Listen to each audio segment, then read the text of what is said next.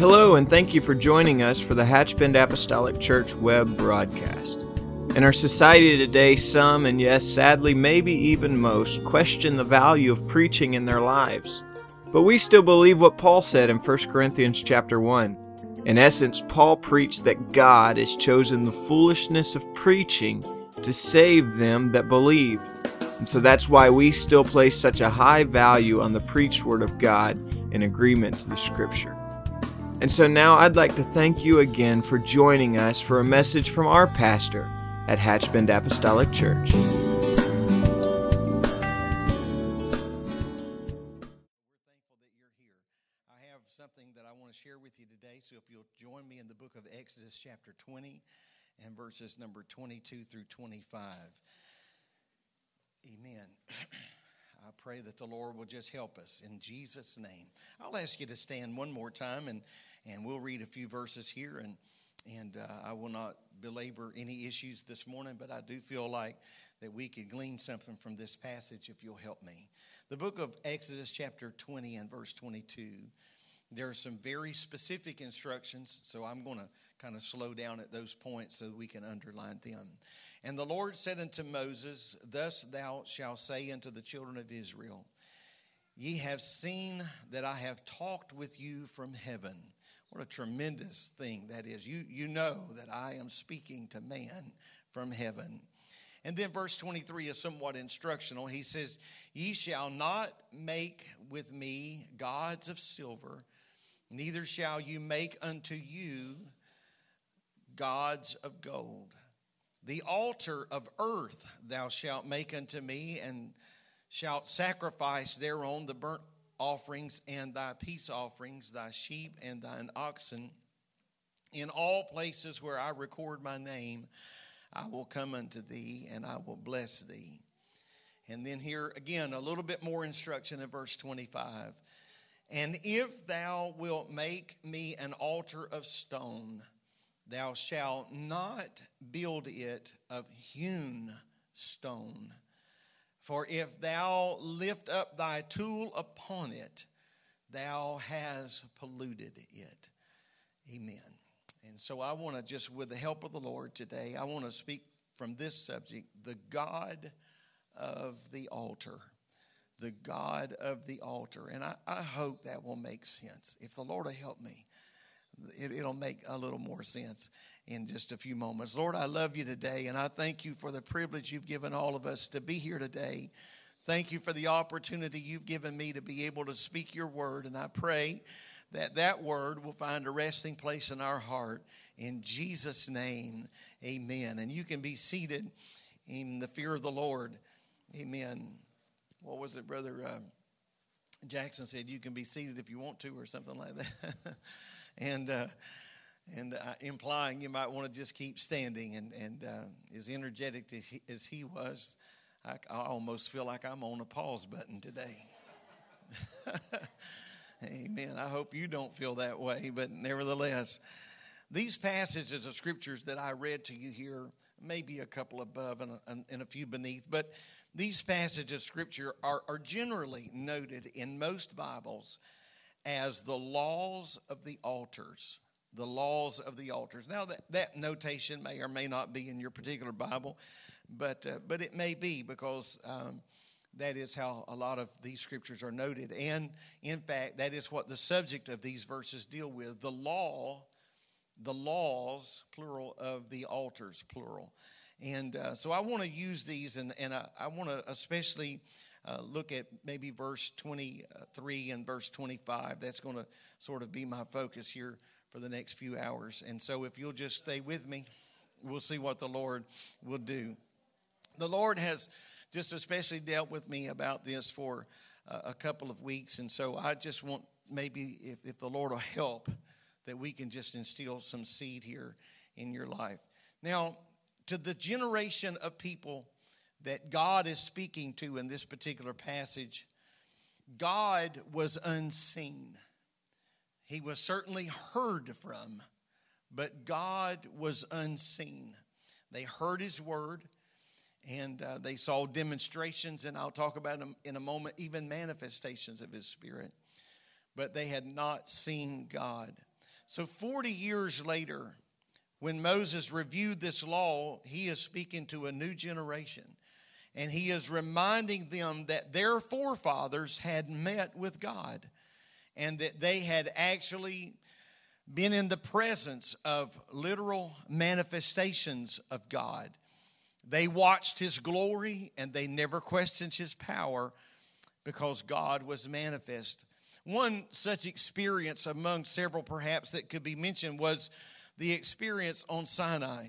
In Deuteronomy 14, and the Bible says in verse number 4 and verse 15, the scripture says that the children of God that Moses is addressing has heard his words, but they saw no similitude, or that word means form.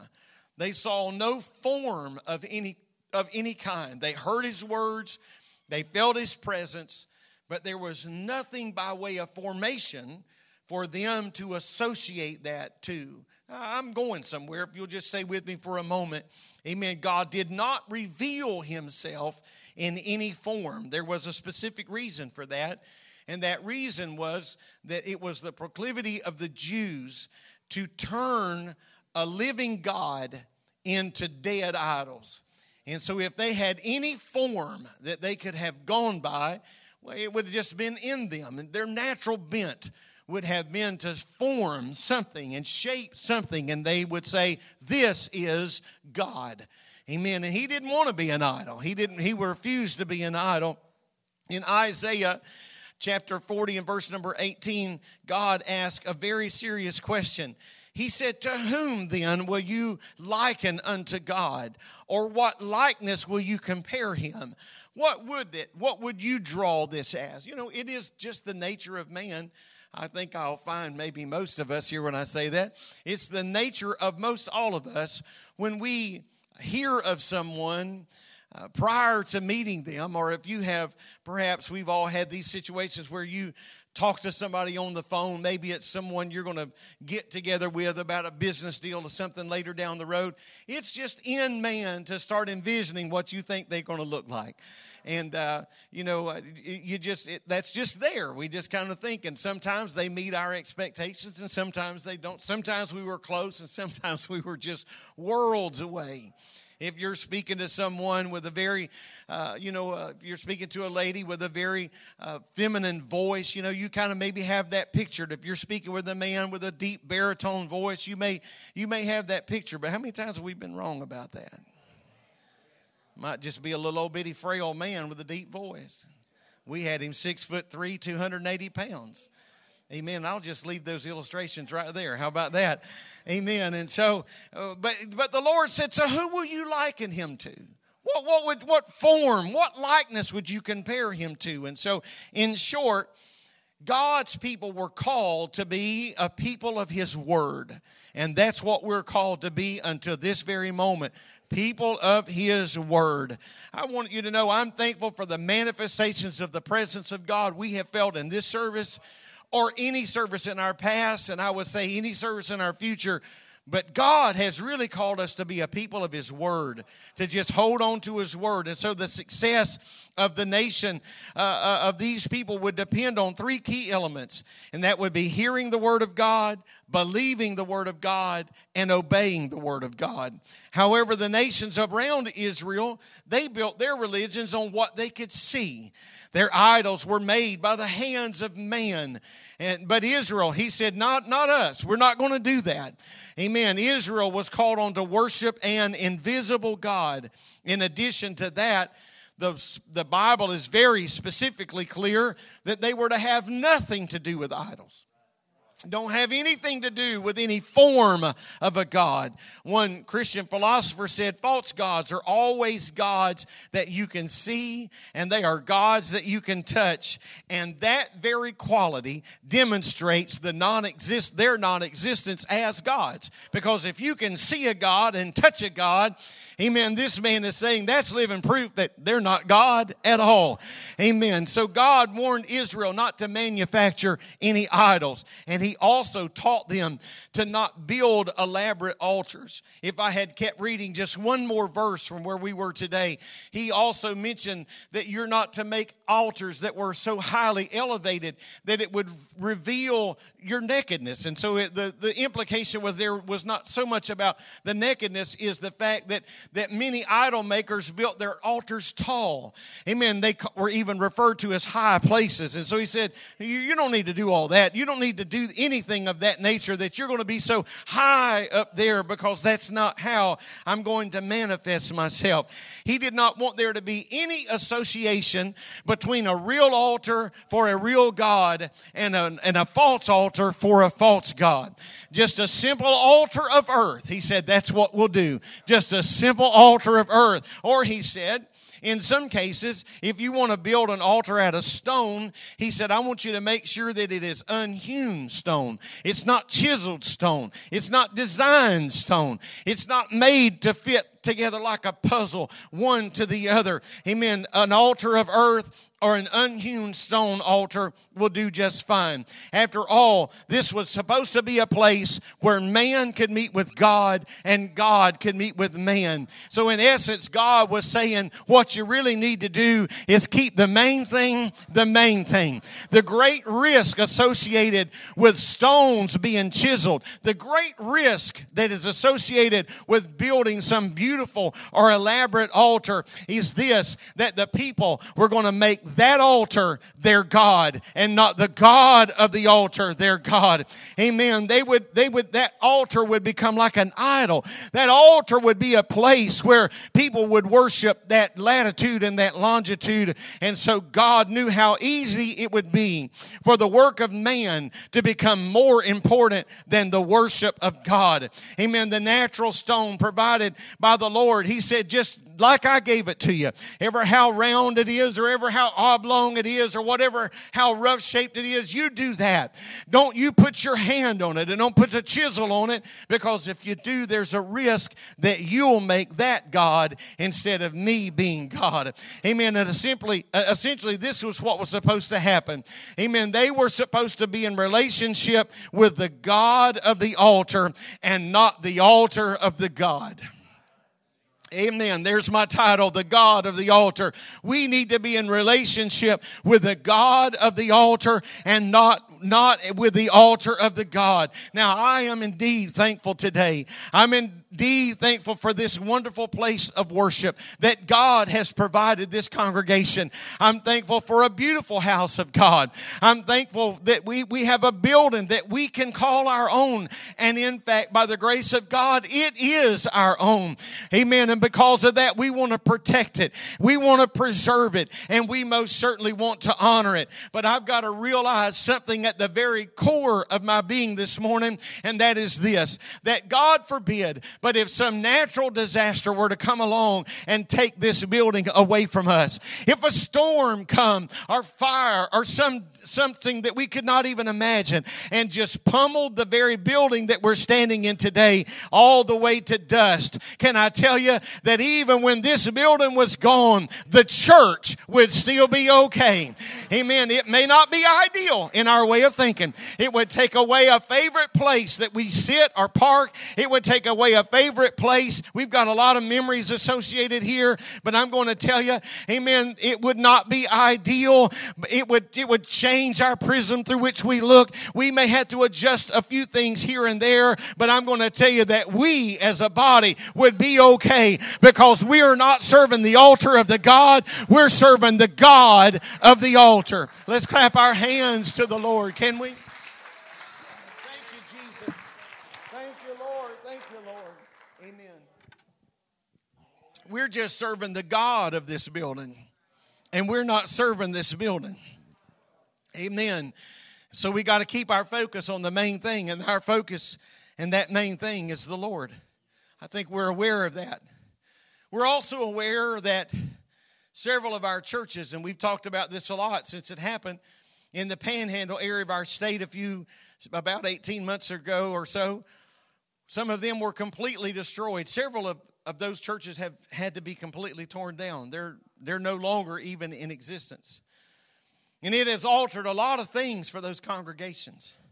And even those that still have structures that are standing, many of them, their structures are a long way from being complete and a long way from being what it has been.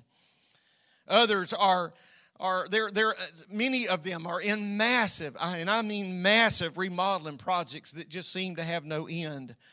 But here's the beauty of it all. In the midst of all those unanswered questions and in the midst of those uncertain futures by man's standards, reports are still coming in from those devastated areas of God doing such wonderful things in their midst. Because you see, we're not serving the altar of the God. We're serving the God of the altar. Amen. And so the Lord said, don't you hew that stone. It's just earth and just a few rocks in a place, because the most important thing will be the fact that I meet you there.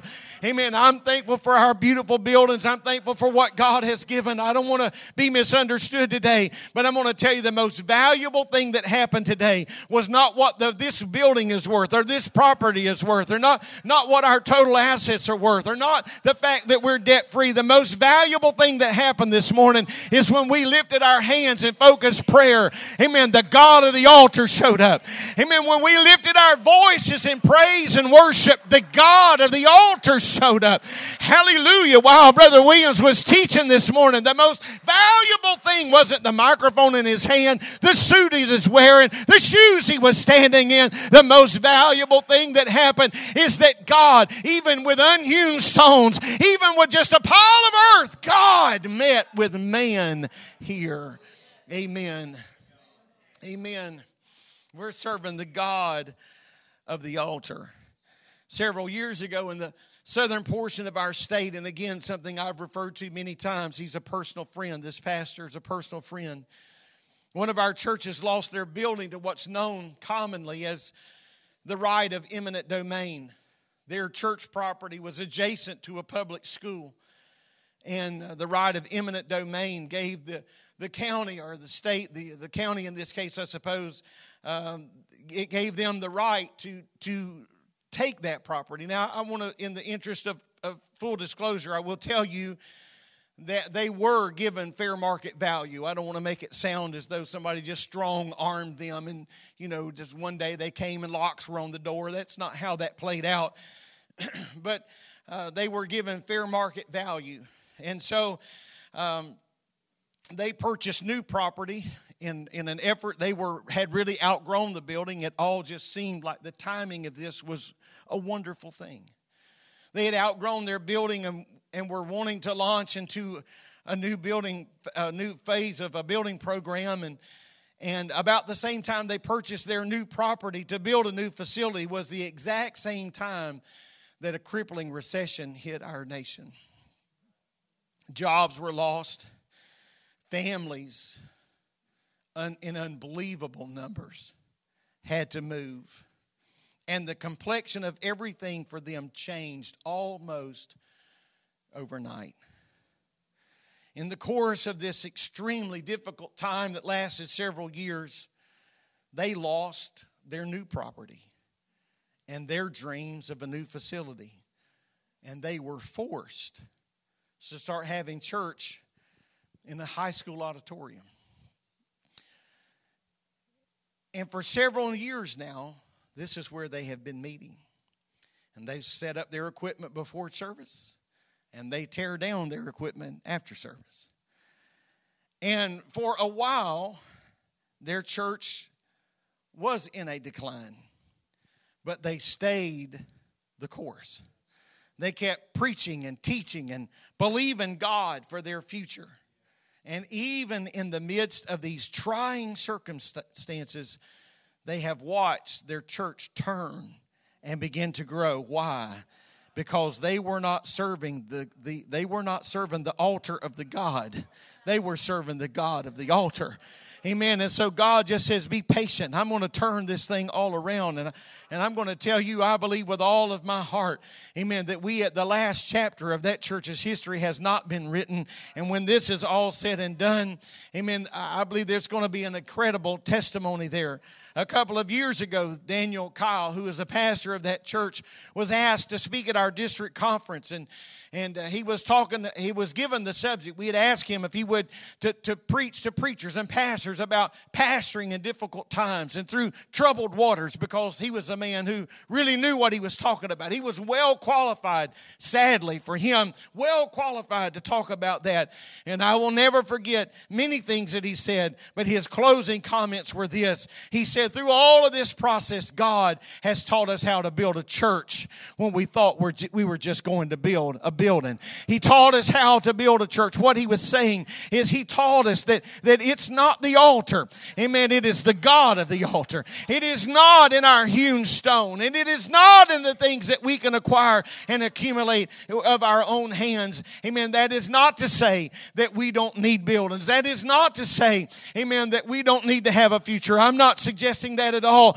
Those are huge blessings for every local congregation. But I'm going to tell you, God does not want us to be more in love with the idea of church, amen, than he does being in love with actually being the church. Can I say that again? God doesn't want us to just be in love with the idea of some crystal cathedral somewhere and we forget how to be the church. God wants us to be the church. And if we can meet here and accomplish that, that will be all right. But what we really need is not an altar to God. We need a God unto the altar. We need to know that when we come into this house on Wednesday night, it may be cold outside, dreary outside. Amen. The crowd may be slim, but what we need to know is that the God of the altar is going to walk in this building, walk up and down every aisle, and meet us when we gather.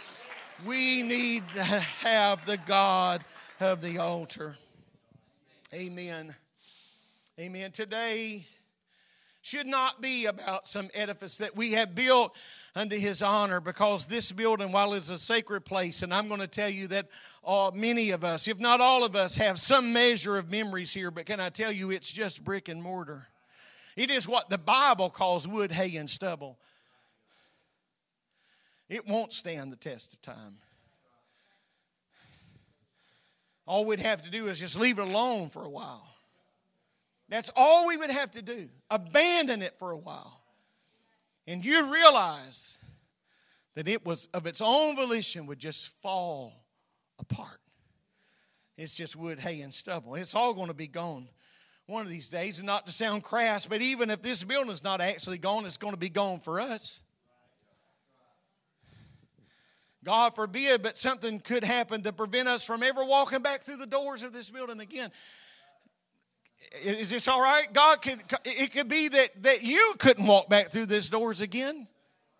Whether that's temporary or permanent, it could happen by the setting of the sun today. At that point, I really better hope I've got a relationship with the God of the altar.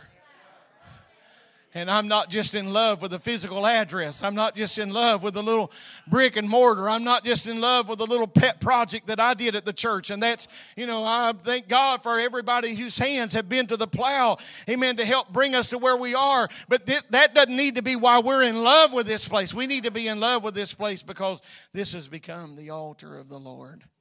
Amen. I'm gonna just, maybe just Brother Brian, if you will, musicians come. And I don't want much moving around because I want you to hear me now. Because if we are in relationship with the wrong thing, we will soon find ourselves disillusioned with the whole process. Amen. I'm going to slip out here on some thin ice, but I know what I'm doing.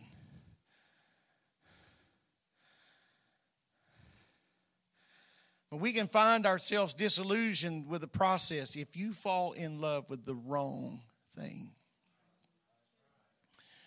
Now, I think there's a very graphic picture in Scripture conveyed. I'm going to tiptoe out here. I know we're in mixed company, and I don't want to be uncouth, but I just can't get away from this. I believe what's in the Bible's in there for a reason. And there's a strange, I'm going to say for me, there's a strange, kind of an odd story. I've read it many, many times, certainly read it for several years in just reading through the Bible. And it's always given me pause. And I feel like the Lord just laid something on my heart this year reading this. You see, God had given the commandment of circumcision because it was a covenant between God and man. And so in Genesis 17, it talks about this being an everlasting covenant. So when we get to Exodus chapter 4, and that's where I'm going. It'll be on the screen here. And there seems to be perhaps, there's a lot of opinions about this passage of Scripture, so I'm not here to cross swords with anybody. But there seemed to have been, for whatever reason, some hesitation on the part of Moses to circumcise one of his children, one of his boys. Now, I don't want anybody to, especially you ladies, to fall out with me here, but maybe that hesitation was due to the mother rather than the father. And I think I'm safe in saying that because, Moses got it. He understood. So I don't think Moses would just all of a sudden be doing this and then just bucking the system at some point. But I really believe, and you don't have to believe this, but I really believe that perhaps this hesitation of circumcision was on the part of the mother. And the Scripture's pretty plain that God was fixing to step in and take care of this. And death was going to be involved. This has gotten serious. And so in Exodus chapter 4, verse 24, Exodus 4 and 24, the Bible says, "And it came to pass, by the way, in the end, that the Lord met him," Moses, "and sought to kill him." And then we read about one of Moses' wives, Zipporah. And the Bible says, "Then Zipporah took a sharp stone and cut the foreskin of her son," and now watch this, "and cast it at his feet." She cast that at the feet of Moses. "And said, Surely a bloody husband art thou to me. So let him go then," she said, "a bloody husband thou art because of the circumcision." So Zipporah says, well, okay, before I let my son die in this situation, it seems kind of crude and not the stone. That would be how it would be done anyway, but it just seemed like a knee-jerk reaction to the command of God. And Zipporah says, I'll take care of this then. If this is how it's got to be, if this is how we're going to have to do this, then here. And she thrust that flesh at the feet of Moses and said, you're a bloody husband to me. Amen. While I said this has been open for a lot of debate, I just really feel that somewhere it was in the heart of Zipporah to not be in complete covenant with God. Amen. Just bear with my conjecture here, if you will. She steps in and she does this and she points her finger at him, no doubt, and says, a bloody husband thou art unto me. Amen. I, based on that, have been left to wonder if she had a greater relationship with Moses than she did the God of Moses. Because when they first made eyes and first started holding hands, Moses swept her off her feet. Man, I like this man, Moses. He and God, man, they're just like this. And then time went on. And she's more in love with Moses than she is the God of Moses. And now she has a son. And this son, because he's the son of Moses, falls under this weird and somewhat odd and unthinkable covenant. We have to do what? Well, I'm not going to do that. It won't be happening in this house. It won't be my boy. And God says, well, I'll just take him out of your house then. So she says, well, if that's the case, and she thrust all of her anger at Moses, and she calls him a bloody husband. And I'm going to tell you today that in the absence of a real relationship with God for yourself, things that are asked of us by God can seem somewhat at times out of bounds. Amen. So we're going to tithe 10% of our... Say that again now. In addition to that, we're going to give an offering and support. Say that again now. Because we're just trying to be in relationship with the church and not with the God of the church. And we're going to come how many times a week? And we have to be what time? And people's going to give us a stink eye if we're late? What now? Because we got a relation, we're just trying to have a relationship with a building and with a body. We're just trying to be in a club. And we're not, I believe God's saying something to us now.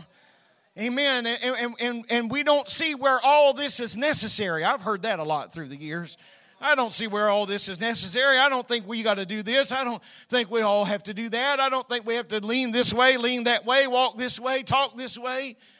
It is because people come in and they get enamored with some program or some portion of the service, or they get enamored with a relationship with somebody else, or they get enamored with a friendship with somebody else in a group of people, and they think, man, this feels good. This is just wonderful. I love the singing, and I love the worship, and I love the preaching, and I love the programs. We love all the things, and then all of a sudden God starts asking something of them.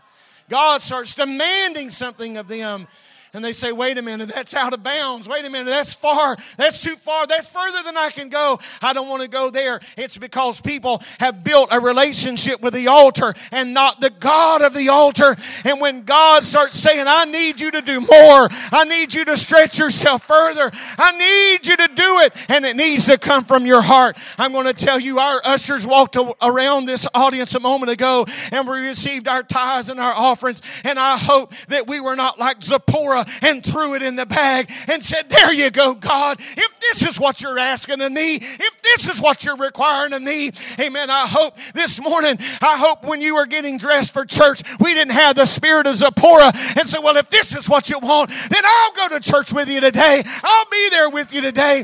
Amen. But you're a bloody husband, or you're a bloody wife, or you're a bloody mother, or you're a bloody father. I hope somewhere we cannot make an idol out of all that we do and just say what we need to do is fall in love with the God of the altar and let Him be God. Just let Him be God.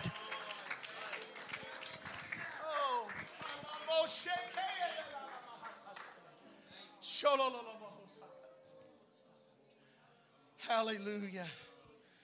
Oh, this past Wednesday night, our evangelist, Brother T.J. Jackson, pressed us to go further.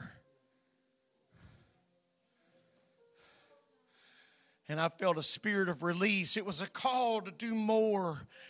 It was a call to come closer. It was a call to lengthen the cords and stretch ourselves. I hope we didn't display the spirit of Zipporah and say, well, if that's what you want.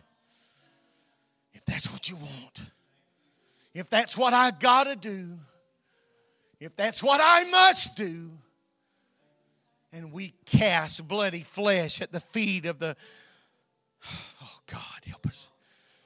We point our finger and we say, I'll do it. But I believe, Brother Williams, she missed the whole point. This was not about surgery. This was not about, no. This is something that happened between God and man. You missed it, Zipporah. You missed it. Amen. I tell you what, I don't want to just try to love God through somebody else. I'm going to take that further. I don't want to try to love God through something else, like the church. I don't want to just be in love with, the idea of church. Years ago, Brother J.H. Osborne stood in this very pulpit, and he preached a message about the woman, the Samaritan woman at the well, who the Bible says had been married 5 times, and the man she was with was not her own. And he preached a message entitled, In Love with the Idea, but Not Married to the Message. She liked the idea of family, the idea of a husband, the idea of a home, but she wasn't married to the message. And there's a lot of people that like the idea of church. Oh, I like having somewhere to take my kids on Sunday, and I want them to learn a little bit about Jesus. I want them to have a Sunday school teacher. But they're not married to the message. That when the burden gets heavy, you can't set this thing down and think you're going to come pick it up later. I'm not trying to preach past the moment. I'm going to ask you to stand today. Amen. I've got to fall in love with God myself. And I've got to fall in love with this church means a lot to me. I'm going to be honest with you. This building means a lot to me. I got the Holy Ghost in this building. A lot of people got the Holy Ghost in this building that's here today. If you didn't receive the baptism of the Holy Ghost in this building, God has certainly given you some powerful encouragement and instructions and myriad of things. There's a number of things. You could probably go to a certain spot in this building and say it was right here where God, I can certainly do that. Many places in this building and say, I was standing right here when the Lord laid such and such on my heart. So yes, there would be a sense of loss if I drove up tomorrow and this was just a peanut patch. Yeah, there'd be a sense of loss, but hey, that wouldn't have nothing to do with my relationship with God. We're not going to gold plate this thing and make a memorial out of it, because he said, don't you even hew the stones, because it is in the bent of man to make that God and not me God. My Lord, I feel the Holy Ghost in this house today. Amen. I want to have a relationship with the God of the altar. Amen. If that's what you want today, we need to be serious about this. Absolutely serious. Well, I thought I was serious. Well, you need to ask yourself if you're really serious. Amen. Because God may just raise the bar tomorrow to here. What are we going to do then? Amen. Next week, God may raise the bar to there. What are we going to do then? Are we going to say, well, like Zipporah, no, we're not going there. Well, finally, I'll do it, but it'll be against my will. Amen. God don't want our begrudged worship. God doesn't want our begrudged prayers. He doesn't want our begrudged offerings of any sort, time, talent, effort, or energy. Oh, help us today in Jesus' name. I just feel like we need to make an altar before we leave here.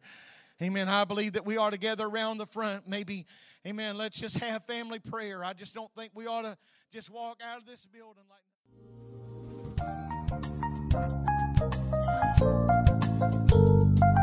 This message has been brought to you today by the media ministry of Hatchbend Apostolic Church.